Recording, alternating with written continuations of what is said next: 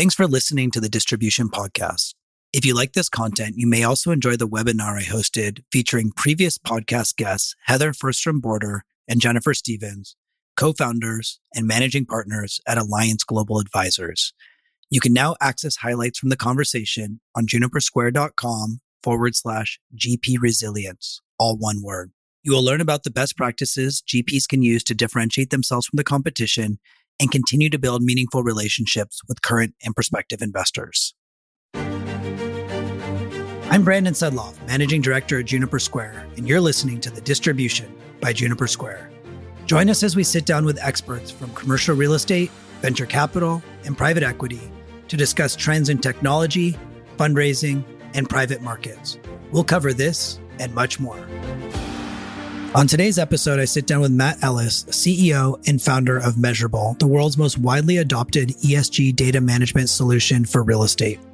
Measurabl helps the industry's most innovative companies optimize their ESG performance, assess exposure to physical climate risk, and act on decarbonization and sustainable finance opportunities. Before founding Measurabl, Matt spent 5 years with CBRE, the world's largest commercial real estate services company. There, he led CBRE's sustainability practice group, implemented its first industry global carbon neutrality program, and served as the company's first director of sustainability solutions. In today's conversation, we take a deep dive into the growing role of sustainability in real estate investing, how sustainability metrics or mandates will be the norm in transactions over the next several years, and how the real estate industry is evolving to meet these new requirements. Matt, it's great to see you. Thanks for joining me today. Likewise, Brandon. Thank you. I'm excited for this conversation. We've got a lot of ground to cover. You and I have had the pleasure of knowing each other for several years, so I'm excited to share some of the story with our listeners. I like to ask all of my guests to start by briefly introducing themselves and giving a bit of the background or the origin story, if you will, of your company, Measurabl. You got it, Brandon. So this business, Measurabl, is now on its 10th year, or about to start its 10th year as of today, as a matter of fact, more or less. And it came out of my experience at CBRE. Thank you. Yeah, it's quite we've been through a lot. Everyone in prop tech and entrepreneurs, hats off to you. It's been quite a few years. But the story goes like this. I began my career in 2007, 2008, financial crisis at CB doing brokerage. And I was out walking industrial parks as I was assigned to do, doing tenant rep work. And I was in Poway, California, of all places. And I was lingering in the shade of a building because it was about 90 degrees out there. And I looked at the door and there was a decal on the door and it said Energy Star certified. And I had that couple of minutes there to stare at it and think, what in the world does that mean to the tenant and the owner? What is it doing on this door? What year? So I wandered back. What year is this? This is 2008, 2009. Gotcha. Okay. Yeah. Early days. Yeah, I went back to the office. I wanted to look busy for my boss because there was not much brokerage work to be done. So I was sitting there at my terminal thinking of what to Google, and I Googled Energy Star building. And that was my introduction to the concept of green building for the first time. And that really catalyzed my career from then on. I had a personal interest in sustainability, never thought that it could be part of my professional life, but I pursued it. And, long story short, over the span of several years, I ultimately became the director of sustainability solutions for CBRE, which was a corporate entrepreneurial job. I would create and commercialize services around energy and sustainability for our clientele, corporate occupiers, as well as institutional owners all around the world. And that experience led me to the two key insights for our business at Measurabl. First was that there was a profound transformation underway from traditional models of business to more sustainable models. It was clearly occurring that we're considering now the environmental and social impact of real estate in ways we've never previously contemplated. The second thing that I noticed was we couldn't measure it. Pun intended, right? There was no data to define what a quote unquote green building was. How did that building compare to the building across the street? So I came back to CB and I said, look, we have an unbelievable opportunity to help our clientele. We're the world's largest real estate services company. Even our logo is green. What do you know? But we have to approach this from the data, from the bottom up. And to do that, we're going to need to use technology. And so that was really the genesis of Measurabl. As you can tell, I don't work at CB anymore, but they were incredibly gracious. They assigned all the intellectual property over to me.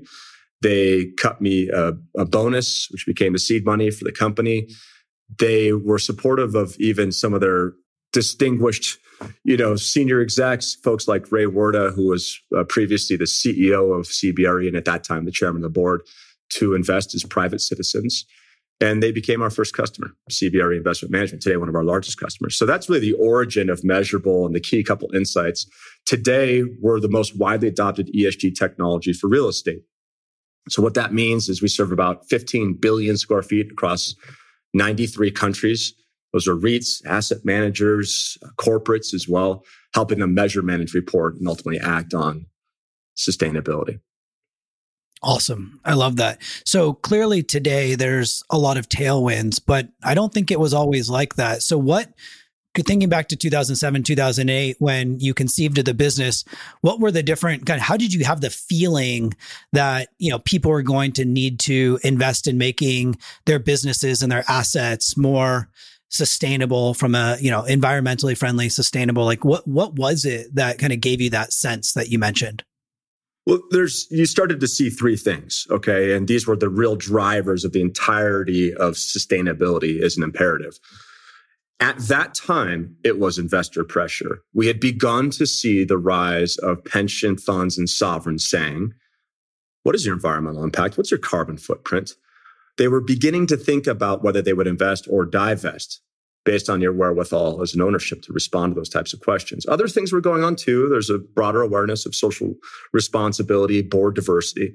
But principally in real estate, it was the Dutch pension funds that came out and started to ask these questions. And they're major and influential real estate investors, as you know, and I'm sure your audience knows. So we were seeing some of that from the investor community. We were also seeing the beginning of real regulation. Here in the US, we were seeing things in Cambridge, Massachusetts, and San Francisco, in New York, compelling building owners, really of very modest size. It didn't matter if you're public or private, as small as 25,000 square foot assets have to measure and disclose energy performance and carbon emissions. So you were beginning to see regulation pop up. And then the third thing we noticed is that the demand in prior recessions was really provided by occupiers who had sustainability mandates. This was the GSA and the DOD, the largest occupiers in the whole country, federal government, credit tenants like Bank of America or Google, Apple. Think of all those Class A occupiers. And they were writing into their leasing requirements sustainability as an imperative. So what we saw then was the three: investor pressure, regulatory pressure, and occupier tenant demand. And that was early days, but you could kind of see where it was going. Interesting. Well, we'll come back to that because there's a lot to unpack. But before we get into the market fundamentals, talk to us a little bit about Measurabl, the company today. You mentioned you're the largest company in the space that monitors and measures, sustainability for the built environment. How many employees do you have? What's your footprint? Who's your target audience? Give us a little overview. Yeah, sure. So we're about 270 full-time employees. Those employees are distributed across Europe and North America. I think we got one in Puerto Rico, but I believe that counts in North America. So we're getting stretched out more and more as we grow our customer base, which is predominantly North American and European. However, we've got clients in Mexico and Brazil. Definitely Australia is a real market for us now. Singapore. The Asia Pacific region is also beginning to open up. That's a major thrust for the business. So that's kind of how many people we've got and where we serve our customers today. Our ambition, of course, is entirely global. So Middle East, Asia Pacific, potentially one day even up into mainland China.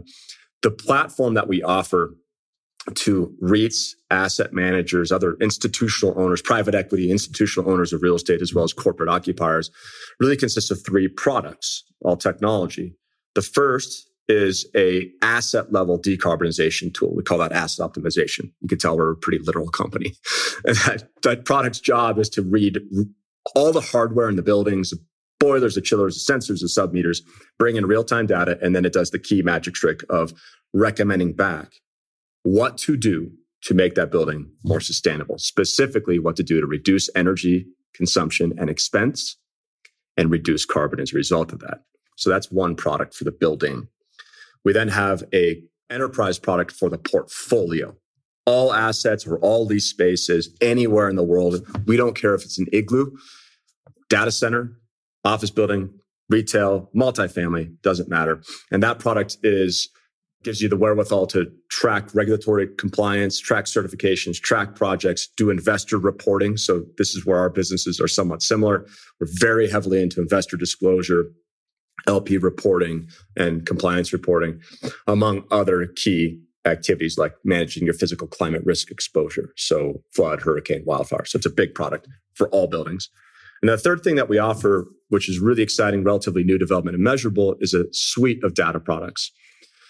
We have the ability fundamentally for anybody to send us a building address, the size and type of that asset anywhere in the world, and Measurabl can return 5 key metrics that are indicators of its sustainability performance: energy intensity, carbon intensity, physical climate risk exposure, regulatory exposure, and certification status, things like LEED or BREEAM, BOMA, and so on.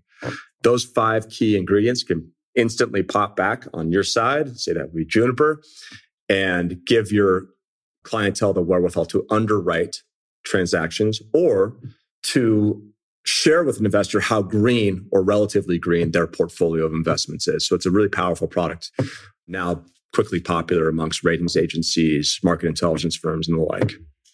And that's really what we provide. Awesome. So as you mentioned, you started the business in 2007, 2008, when you were in brokerage and you identified the confluence of a few different trends. From my perspective, and please feel free to correct me if you see the world differently as a relative outsider, an industry insider, but an outsider to the in-depth world of sustainability, it seems like the progress was slow, very fast. And by very fast, I'm thinking the last 18 to 24 months. What does that journey look like through your lens, somebody who's been living and breathing this since 2007, 2008, and as a entrepreneur and founder of a technology company that focuses exclusively on this space? Okay. Well, so you're right. I thought when we were having our earlier conversation about the genesis of this business, the ideas began to percolate, yes, in 2008, 2009, 2010. I was at CB until 2013. So we're 5 years of work in and around energy and sustainability. And then formally incorporated the company in 2013 and on. Here we are. The early years, we talked about those 3 drivers, were just such superficial. They were talking points, maybe on the perimeter of some conference that you and I would attend in our real estate days. Now you're correct. It's like the center of attention. It's a top 3 for sure. It could very well be the top 1 or 2 discussion points amongst the board of any sophisticated real estate owner or frankly, ownership of any size. What happened? Right. Well, the migration of those things like municipal level disclosure in the United States around energy sustainability, check out what's happening now. The SEC's arrived. Here we are. We're going to actually say, if you're public and you're in the real estate space, thou shalt disclose on scope 1 and 2 carbon emissions and your physical climate risk exposure. Full stop. This is not a choice. This isn't a New York thing. This is you operate or domicile in the United States, and obviously Canada more or less follows that program. The same thing occurred in Europe. We went from national level regimes to European broad regimes. EU EPC is an example of this. Basically, you own a building in Europe, you're going to have a letter grade on that building, and that letter grade will dictate whether you can buy, sell, or lease. It's an amazing transformation. All of this, by the way, that I'm mentioning, came into the books or was proposed inside the last 2 years, just to your point. The investors began to move their money where their mouth was. So again, we were talking about investors who were coming and saying, we're interested in these things. Do you have the capacity to report around environmental impact? And the answer might be something like, no, we don't. And nothing would happen. Now you're in a position that looks more like divestiture or failure to re-up in the next fund in a series of funds from an asset manager or PE shop. So these are the changes, right? Basically, it has teeth and it's top down. It's not bottom up. It's not small ball in different markets. It's actually a uniform consensus that's emerged. So that's driven our business for sure. The first 8 years we were in the wilderness serving just the most elite and progressive ownerships. Now Measurabl's clientele are real estate ownerships with less than $1 billion in assets. It's relatively small if you think about it. That's fascinating. I think the investor point is really interesting because, as you said, you and I operate kind of the synergy of our two businesses operates around what investors want and how their managers, the GPs, report to them. I think you've seen, as you alluded, this real kind of inertia coming from the Europeans led by the Dutch, and that still persists. But the Americans, or the North Americans in particular, the US pensions seem to be, kind of all over the place. You have some who are requiring it, and then you have others. I'm thinking of, some of the Texas plans where, earlier in March, the Texas comptroller came out and said, they're recommending that the state pensions in Texas divest from holdings that, are boycotting the oil and gas industry. So how do you kind of square this circle, if you will, in terms of these different attitudes, prevailing attitudes from the institutional capital providers around the world? Yeah, there's two main responses I have for that. One is take a look at The Economist and read back a few issues. And they did a nice write-up on exactly this, the point of view that, say, Florida or Texas is taking on putting their money into funds that would consider ESG criteria in their investment. And you know what The Economist discovered is that they're going to take a massive hit to the returns, because you're talking about telling investors, fiduciaries, what to consider, or in this case, what not to consider, that is a material risk and potential reward to your investment. So it makes no economic sense. You're going to lose billions of dollars because you can't work with the world's best investors who have become smart enough to recognize that they should actually contemplate the full exposure of risk. Do you think, if you sit in Florida, that climate change is at all on the agenda? Of course it is. DeSantis and that team actually do talk about flood risk and recognize that that risk is increasing. So why would you turn back around to the real estate community and say you shouldn't talk about that? Shouldn't think about that? It's odd. The second part of it, besides the fact that you're not going to have the economics that you want, you're going to have less options to invest your cash. And by definition, those who are less sophisticated, less able to take in the full spectrum of information, is that nothing's really happening. So the other side of this is, did anything actually change amongst the investor community? Did they stop saying, oh, we don't think this is material? Did the regulators, whether it be the SEC or the EU Commission, wind the clock back 5 years ago? Oh, yeah, we're going to take all those policies off the book. So no, nothing actually changes. What they might do differently is the tone might be more moderated. I think there was a stridency or a visibility to ESG discussions that made it feel disproportionate to good old-fashioned traditional metrics. And I think that that's okay, actually. I think we should be talking about ESG as part of a normal course of business and not exceptional part, just a standard one. And if we learned anything from the last few months of our politicians getting noisy, which they're really good at, it's probably about keeping a balance between your whole investment thesis. ESG is a part of, but it's not the only part of a good investment program. Yeah, I think that makes a lot of sense. And I think, it is a politicized issue and we have to set that aside. And, I like to say, it used to be real estate and technology, or real estate or technology. And now it's real estate and technology. There is no real estate without using technology and innovation in your business. And I think you just made the same argument, which is fair. So let's just stay on this point for another moment.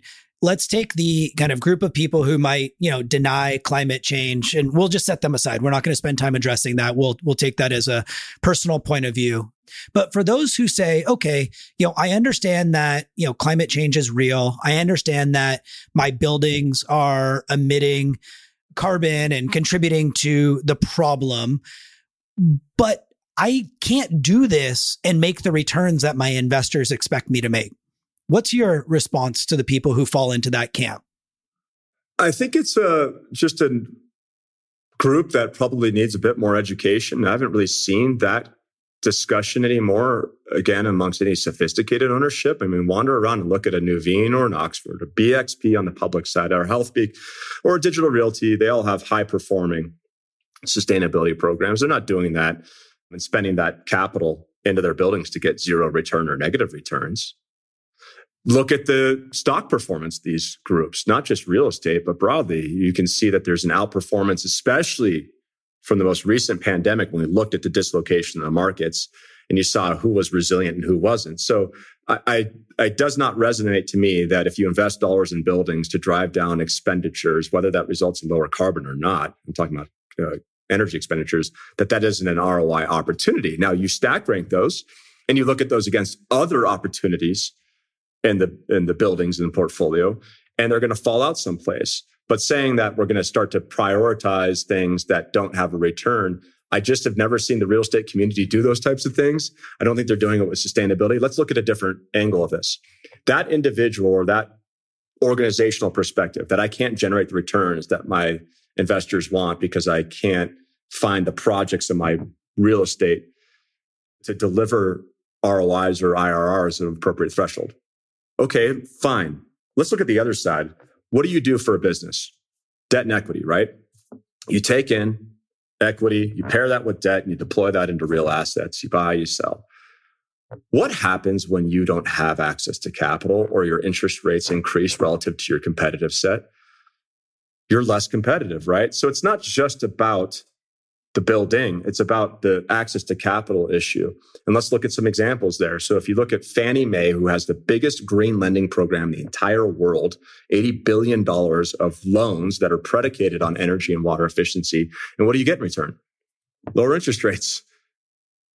That seems interesting. How did it get so big? Because real estate responds to capital, right? So just one simple example. Let's look at another one. If you're BXP, Boston Properties, you've done something like $4 billion in green bond issuances over the last 18 months. Why do you do that? To get a benefit, I presume. Why else would you take on the extra effort? And if the benefit is showing up and you continue to do that, that would be an example of not just a one and done, but a series of thoughtful exercises to attract capital at preferred rates. They oversubscribe those rounds. BXP, I heard Owen Thomas at Citi's REIT conference about 3 or 4 weeks ago in Miami. And he said, we have expanded the pool of eligible investors, more demand for our bonds. We have now 450 different green ESG-oriented investors bringing capital into real estate. That's just fabulous. Think about that. A whole new universe of investors that used to look at buildings and think nothing of them whatsoever. Now it's an asset class that they want to invest in. So I think the answer here is very simple. There are absolutely returns to be had in buildings and technology is widely available. And if you still can't manage to find those, then look at the other side. Where do you get your cash from? And those people are rewarding you, whether you be your bank or your pension fund, for sustainability. It's very simple. Yeah. No, I completely agree. And we talk to investors all the time. And I know especially some of the European investors are really limited to, what they can do in North America because they are so focused not only on ESG, but also a kind of minimum level of participation that kind of exceeds any greenwashing, but like real returns. And they care deeply about that. And so their pool is very small. And when I talk to them, they continually tell me, I would love to have more managers to invest with. We just need more people to continue to up level their reporting and compliance with different programs. And I think, hopefully the North American pensions are, they are following. Hopefully they'll continue to follow even faster. Yeah, the capital's, that's right. I mean, the capital is global. There's a lot of European money here. There's a lot of Asian money in the US. There's a lot of American money in Europe, right? So wherever you're deploying from or to, I think you can see that we need to meet a new threshold, which is that these returns, these so-called green returns, and the results of those projects by way of carbon reduction, water efficiency, or social impact for that matter, health and well-being, are real. And this is where our business comes in, right? So there's a pun intended here, as I said earlier. What plagues sustainability or green or ESG isn't that we don't have thoughtful investors who recognize it's a risk, isn't that we don't have actual law on the books that tells us specifically what to report, when to report it in order to get a green designation under Article 8 of SFDR. It's the lack of objectivity of the data and transparency of the data that's a problem. This is where we work every day. We need to have an objective measure of how green you are. So to be clear, there is no such thing as a green building and a not green building. All buildings in the world are on some spectrum, and you can measure that. Location. Buildings are fixed to the ground. They have meters on them. This is the asset class that we can actually do this really, really, really well.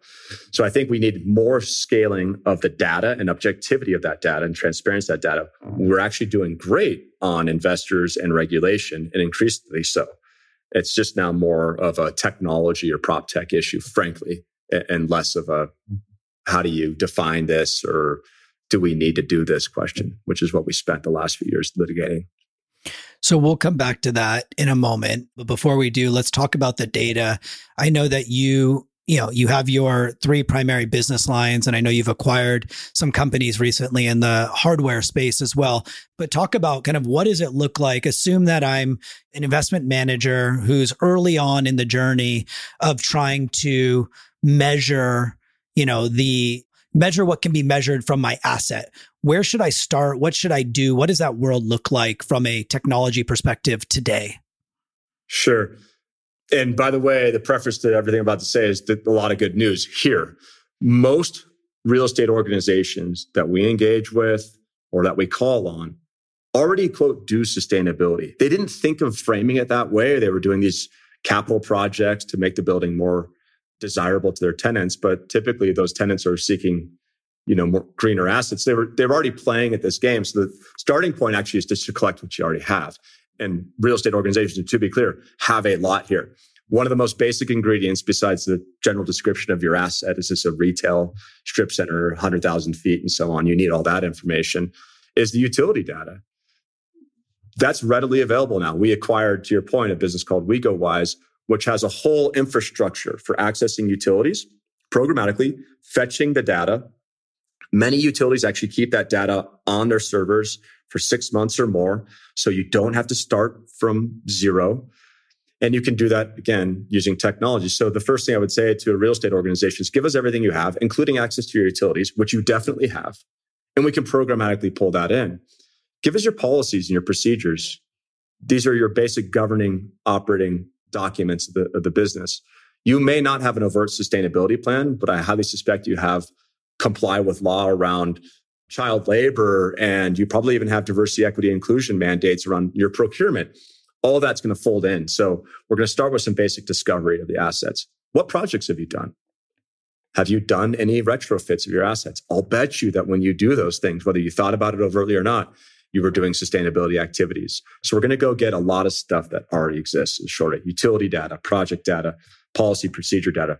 There's a lot of information you don't have to do anything to get. That's value add. For example, if you give Measurabl an address, we're going to instantly return, in the type of asset and size of asset, we're going to instantly return whether that thing is exposed to regulation. New York law, local law 97.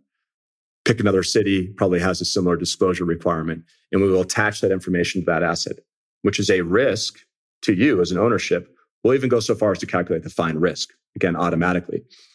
So there are things that exist about that asset that you literally take no work to get, but are facts of that asset's risk profile. Another one is a climate risk. You don't do anything, but we can attach, using our technology, fire, flood, hurricane, earthquake, other hazards that could disintermediate that asset. So this is what you need, a building address. Just from that building address and size and type, we're going to start to tell you useful information. If you can value add that with utility data access, project information, policies, procedures, you actually are all the way towards a competent sustainability performer. Now you're just going to want to make sure you improve and set objectives around those things.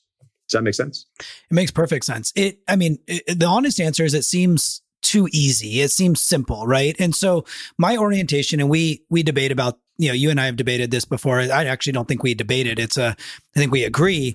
But, you spend a lot of your time and your team spends a lot of your time talking to people who are focused on sustainability and running ESG programs at sophisticated and increasingly smaller investment managers. Myself and the rest of the Juniper Square team spends a lot of time talking to CFOs, capital raisers, and heads of investor relations. And the conversations that happen in those two rooms, in my opinion, could not be more different. The good news is over the last 2 years, we've seen a convergence where there's no more disagreement about the importance of ESG, as you said, either because it's regulatory or people just understand it better. The technology's there.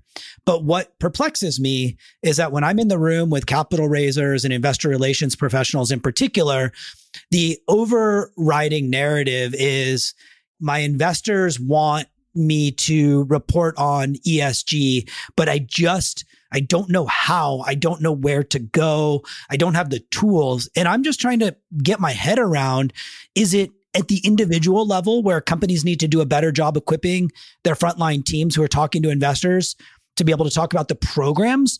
Or is there some other disconnect that's occurring? Because it seems to me that the technology, thanks to Measurabl, has largely caught up with the requirements of investors around the world. Do you have a point of view on kind of this divergence of thinking based on the individual's role within an organization? Definitely. You've put your finger on something that you and I have talked quite a lot about. And there's this sort of schizophrenia as you move around the real estate organization from frontline. That would be like your property manager, say your facility level professionals, your brokers, to the center of the nerve, right, which is your C-suite and your board. And that constituency, the C-suite, the board, are right on this. And then it seems like it fades as it moves down through the organization. You're like, what are we to make of this? There is a basic capacity building issue that is to be expected and normal. When I got into sustainability, I had no formal training. Okay, fine. I took a lead exam and got a lead accreditation. And I was actually the first broker, I think, at CV, at least in Southern California, to get that designation. So think about that, right?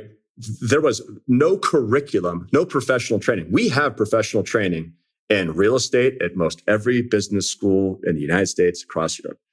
These programs now are bringing in, the good news, sustainability as a formal part of the curriculum. So you're going to see a whole generation, not just coming out of the Presidio School in San Francisco, but coming out of ASU and Columbia and Maastricht University, that are trained in real estate, broadly read, inclusive of sustainability as an imperative. That's great news. That takes time, though. The professional organizations, BOMA, I just participated in a BOMA sustainability certification for property managers specifically. That just got minted not even 6 months ago and is now commercially available to train those frontline professionals. So you're seeing industry trade groups like BOMA, and you're seeing the universities start to drive. So what we'll see in 5 and 10 years is a well-educated workforce that at least has this concept. We're retrofitting all that right now into the status quo, and that's hard labor. If you don't already have the definition of your job description to include sustainability, data management as a property manager, for example, I need to now bring something that new to you. That's requiring a change in the conversation internally. That requires education. So I really think that is the fundamental issue here is you've got a wave that's coming out of school into industry. But what about the existing install base? How do you retrofit sustainability into all those professionals? The scope, the second part of this, I do think is the scope is very different. I do not expect a property manager to know about carbon emissions, frankly. I don't expect them to know about some corporate level green bond and disclosure requirement. It needs to be appropriate for what they're up to, which is making sure the tenants are there, that they renew, that the leaky roof is fixed. And so you need to tailor sustainability to be appropriate at the asset level where they live and work. And that means a change in the jargon, and it means a change in frankly, in our world, the user experience. We have a completely different user experience for a property professional than a sustainability lead or a CFO or a head of IR. Completely different. Not even remotely the same conversation or the same workflows. What's different about it? Up here is going to be investor reporting. Up here is going to be the target net zero by 2030 or 2050. The property has no concept of that individually. They don't report to the pension fund. Right now, here's what they will do. That individual building will think of something like, I need to file my paperwork with, pick your city of choice, Cambridge, Massachusetts. I need to file that on April 1st. Mm-hmm. And that's what that property professional might think of when they think of sustainability reporting obligations. Very different. Got it. So if you're an IR professional and you're sitting in one of these rooms where we're talking about, where we have a panel of pension funds all talking about how important sustainability is to them, and an audience full of people saying, I understand, but like, I need help. Where do I go? Where do I learn? What do I need to say? Obviously, Measurabl is a great resource, but kind of give us the, 5-minute primer on, we hear about things like scope 1, scope 2, scope 3, like where do you go and what are like the basic building blocks or the basic foundational elements that, somebody who's responsible for communicating to their investors should be able to talk about regarding, at least the E in ESG? Well, we do this. I'll use ourselves as an example.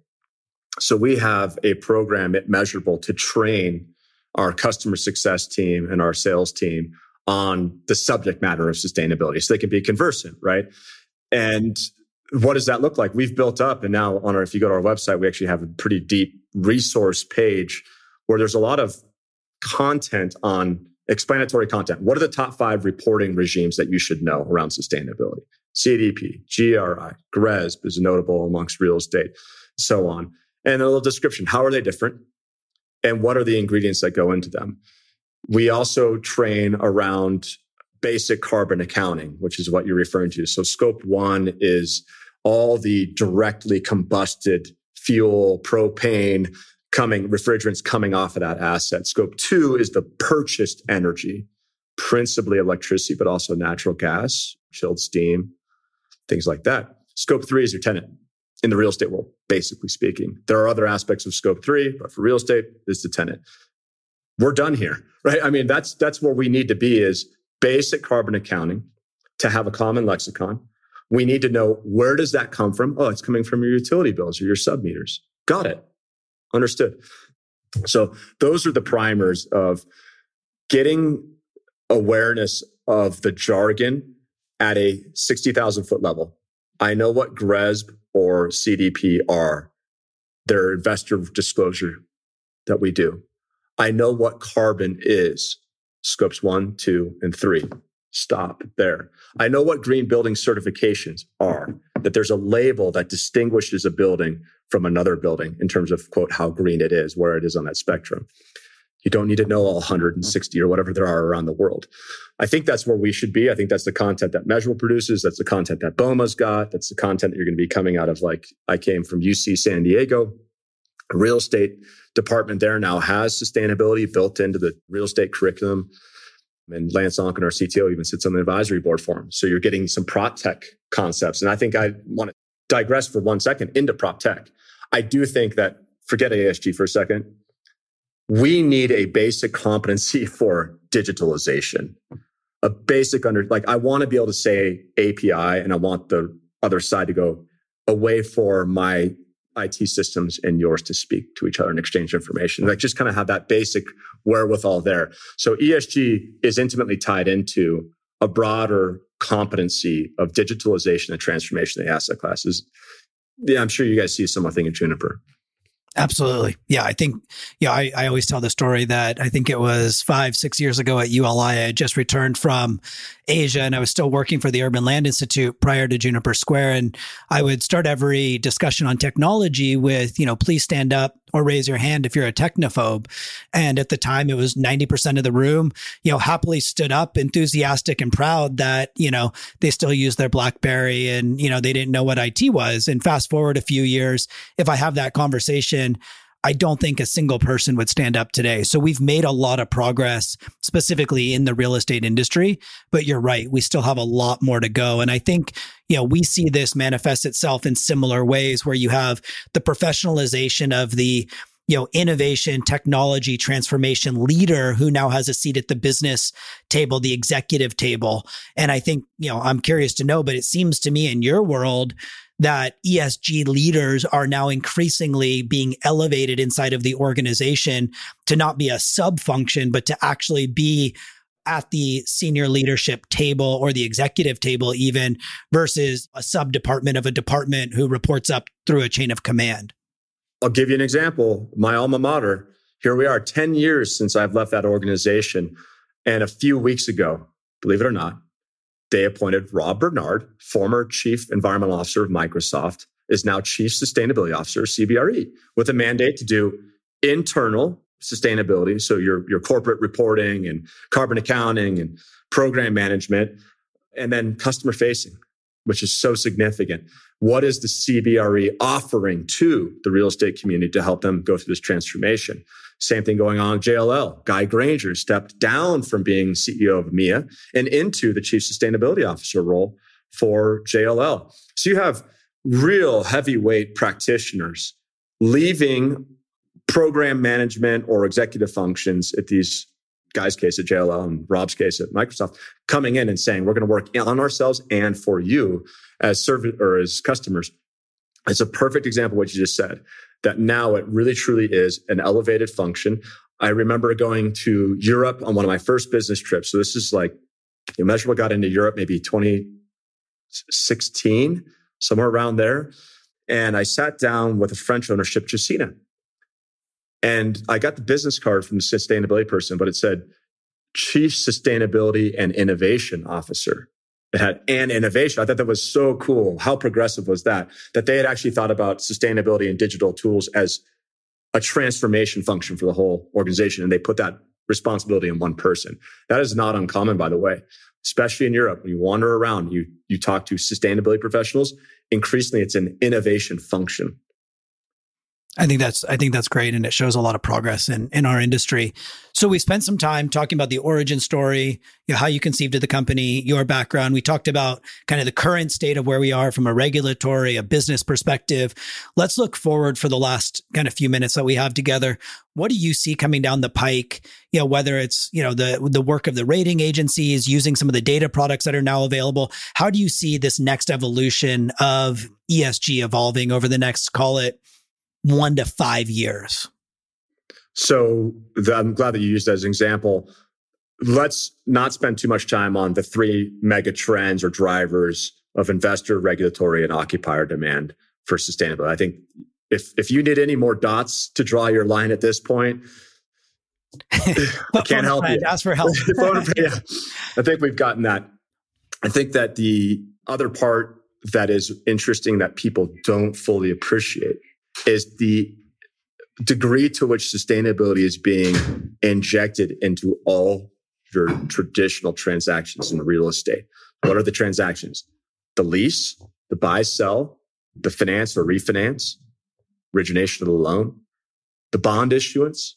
These things that make up the life cycle of real estate, bringing in LPs, paying out the dividend and all the rest. What's going along with all of those transactions is sustainability to one degree or another. The lease is the green lease. The building is the green building. The bond is the green bond. I've said that many times. I really believe that prefix of green is where the action is going to be at.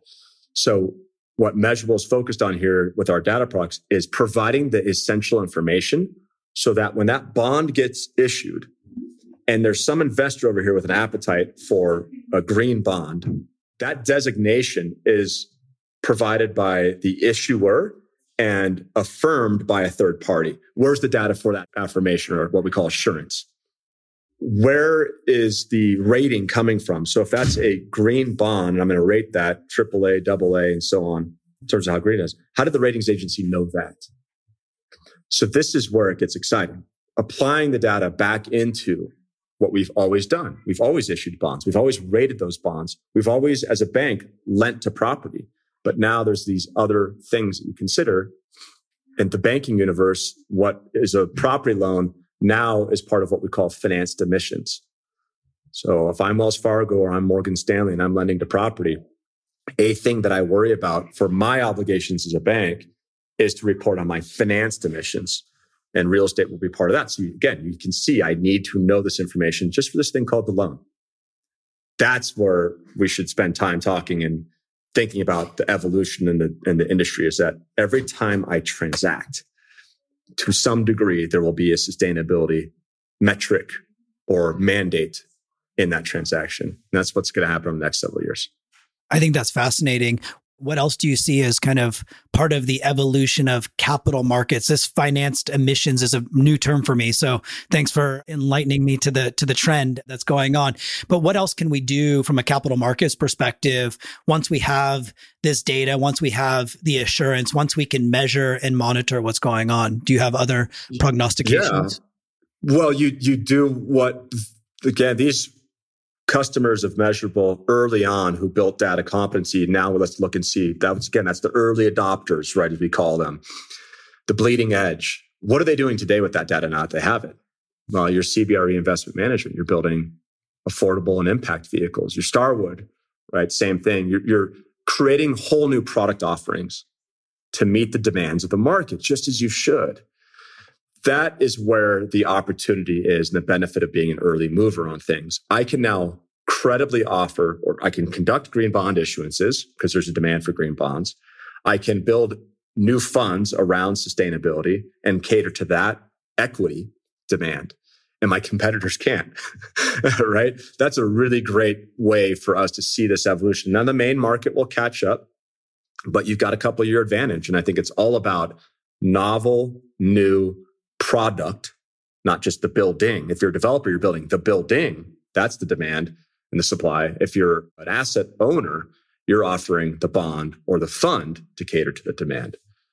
Yeah, I think there's a common theme here, which is around broadening access to the availability of capital, right? I mean, there is so much capital out there, despite the macroeconomic headwinds or whatever's happening, today as you listen to this. The availability of capital is immense, but it all has, a specific programmatic agenda. And so I've heard you say, a half a dozen times that for the capital that targets sustainability, that targets environmental, that targets kind of this new emergent area, we're basically broadening access to new types of capital that managers can attract to their firms. Totally. I mean, at this point, we can substitute real estate for you could be Snickers bars, right? There's a change in the health demands of consumers for organic. There's a change in capital's preference for more sustainable, lower risk, higher reward. Simple. Can you build the product offering for that demand? If you can be tremendously rewarded. And so I think the real estate industry is doing exactly what it should do. The investors and regulators set out the new bogeys. The investors want to manage us towards those bogeys and get higher risk-adjusted return. Green product is the answer for them. So can we generate the green product at the asset level and at the fund or bond or entity level? So in our last 1 to 2 minutes together, what's next for Measurabl? You've been on an absolute incredible tear, making a lot of progress in terms of, moving the industry forward. What does the next 18 months look like for you? And what are you most excited about at the helm of the organization? Just going to start with the spring break I was telling you about. It's been quite an experience. I'll tell you, Brandon, the last 12 months as venture capital markets have deteriorated, broadly macro markets have deteriorated. Investors, again, are asking real estate organizations what they're going to do about all of this. They're going to be deeply affected. I expect that demand for sustainability will increase as it has in each of our prior 2 recessionary periods, the short but intense one of 2019, the pandemic came out, and then certainly 2007, 2008. Those were major inflection points in sustainability. So we need at Measurabl to be very ready for this new moment. And that's going to include for us a significant capitalization of business, a Series D venture raise, which I'll be excited to announce not too long. And the continued global expansion of our products. That gets me up in the morning. I love thinking about how to get to Asia Pacific and to address the needs that they have based off of our experience in Europe and North America. We have already acquired and completed this sort of meter to market product platform. And now it's time to integrate those things better, reinvent business models to make them more affordable, more scalable. So I think that's the next couple of years of work for us. Take the business increasingly global, make sure that the product suite is just second to none in terms of its usability and the way that you can move across and through the different products, and make sure there's plenty of cash on the balance sheet to get the job done. I love it. Well, on that note, Matt, if people want to reach out to you or learn more about Measurabl, what's the best way for them to do that? Obviously, you got your website, and please ping me at matt@measurabl.com. Awesome. Well, thanks for joining us today, sharing a little bit more about your journey, and thanks for all the great work that you're doing for our industry. Same to you, Brandon. Good to be here. Thanks for listening to the latest episode of The Distribution by Juniper Square. If you liked today's podcast, please share it with a colleague or a friend.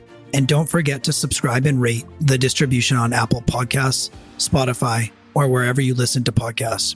You can connect with me on LinkedIn by going to www.linkedin.com/IN/B Sedloff, or you can find me on Twitter @BSedloff. You can also find a video recording of this conversation on demand at junipersquare.com/the-distribution. Until next time.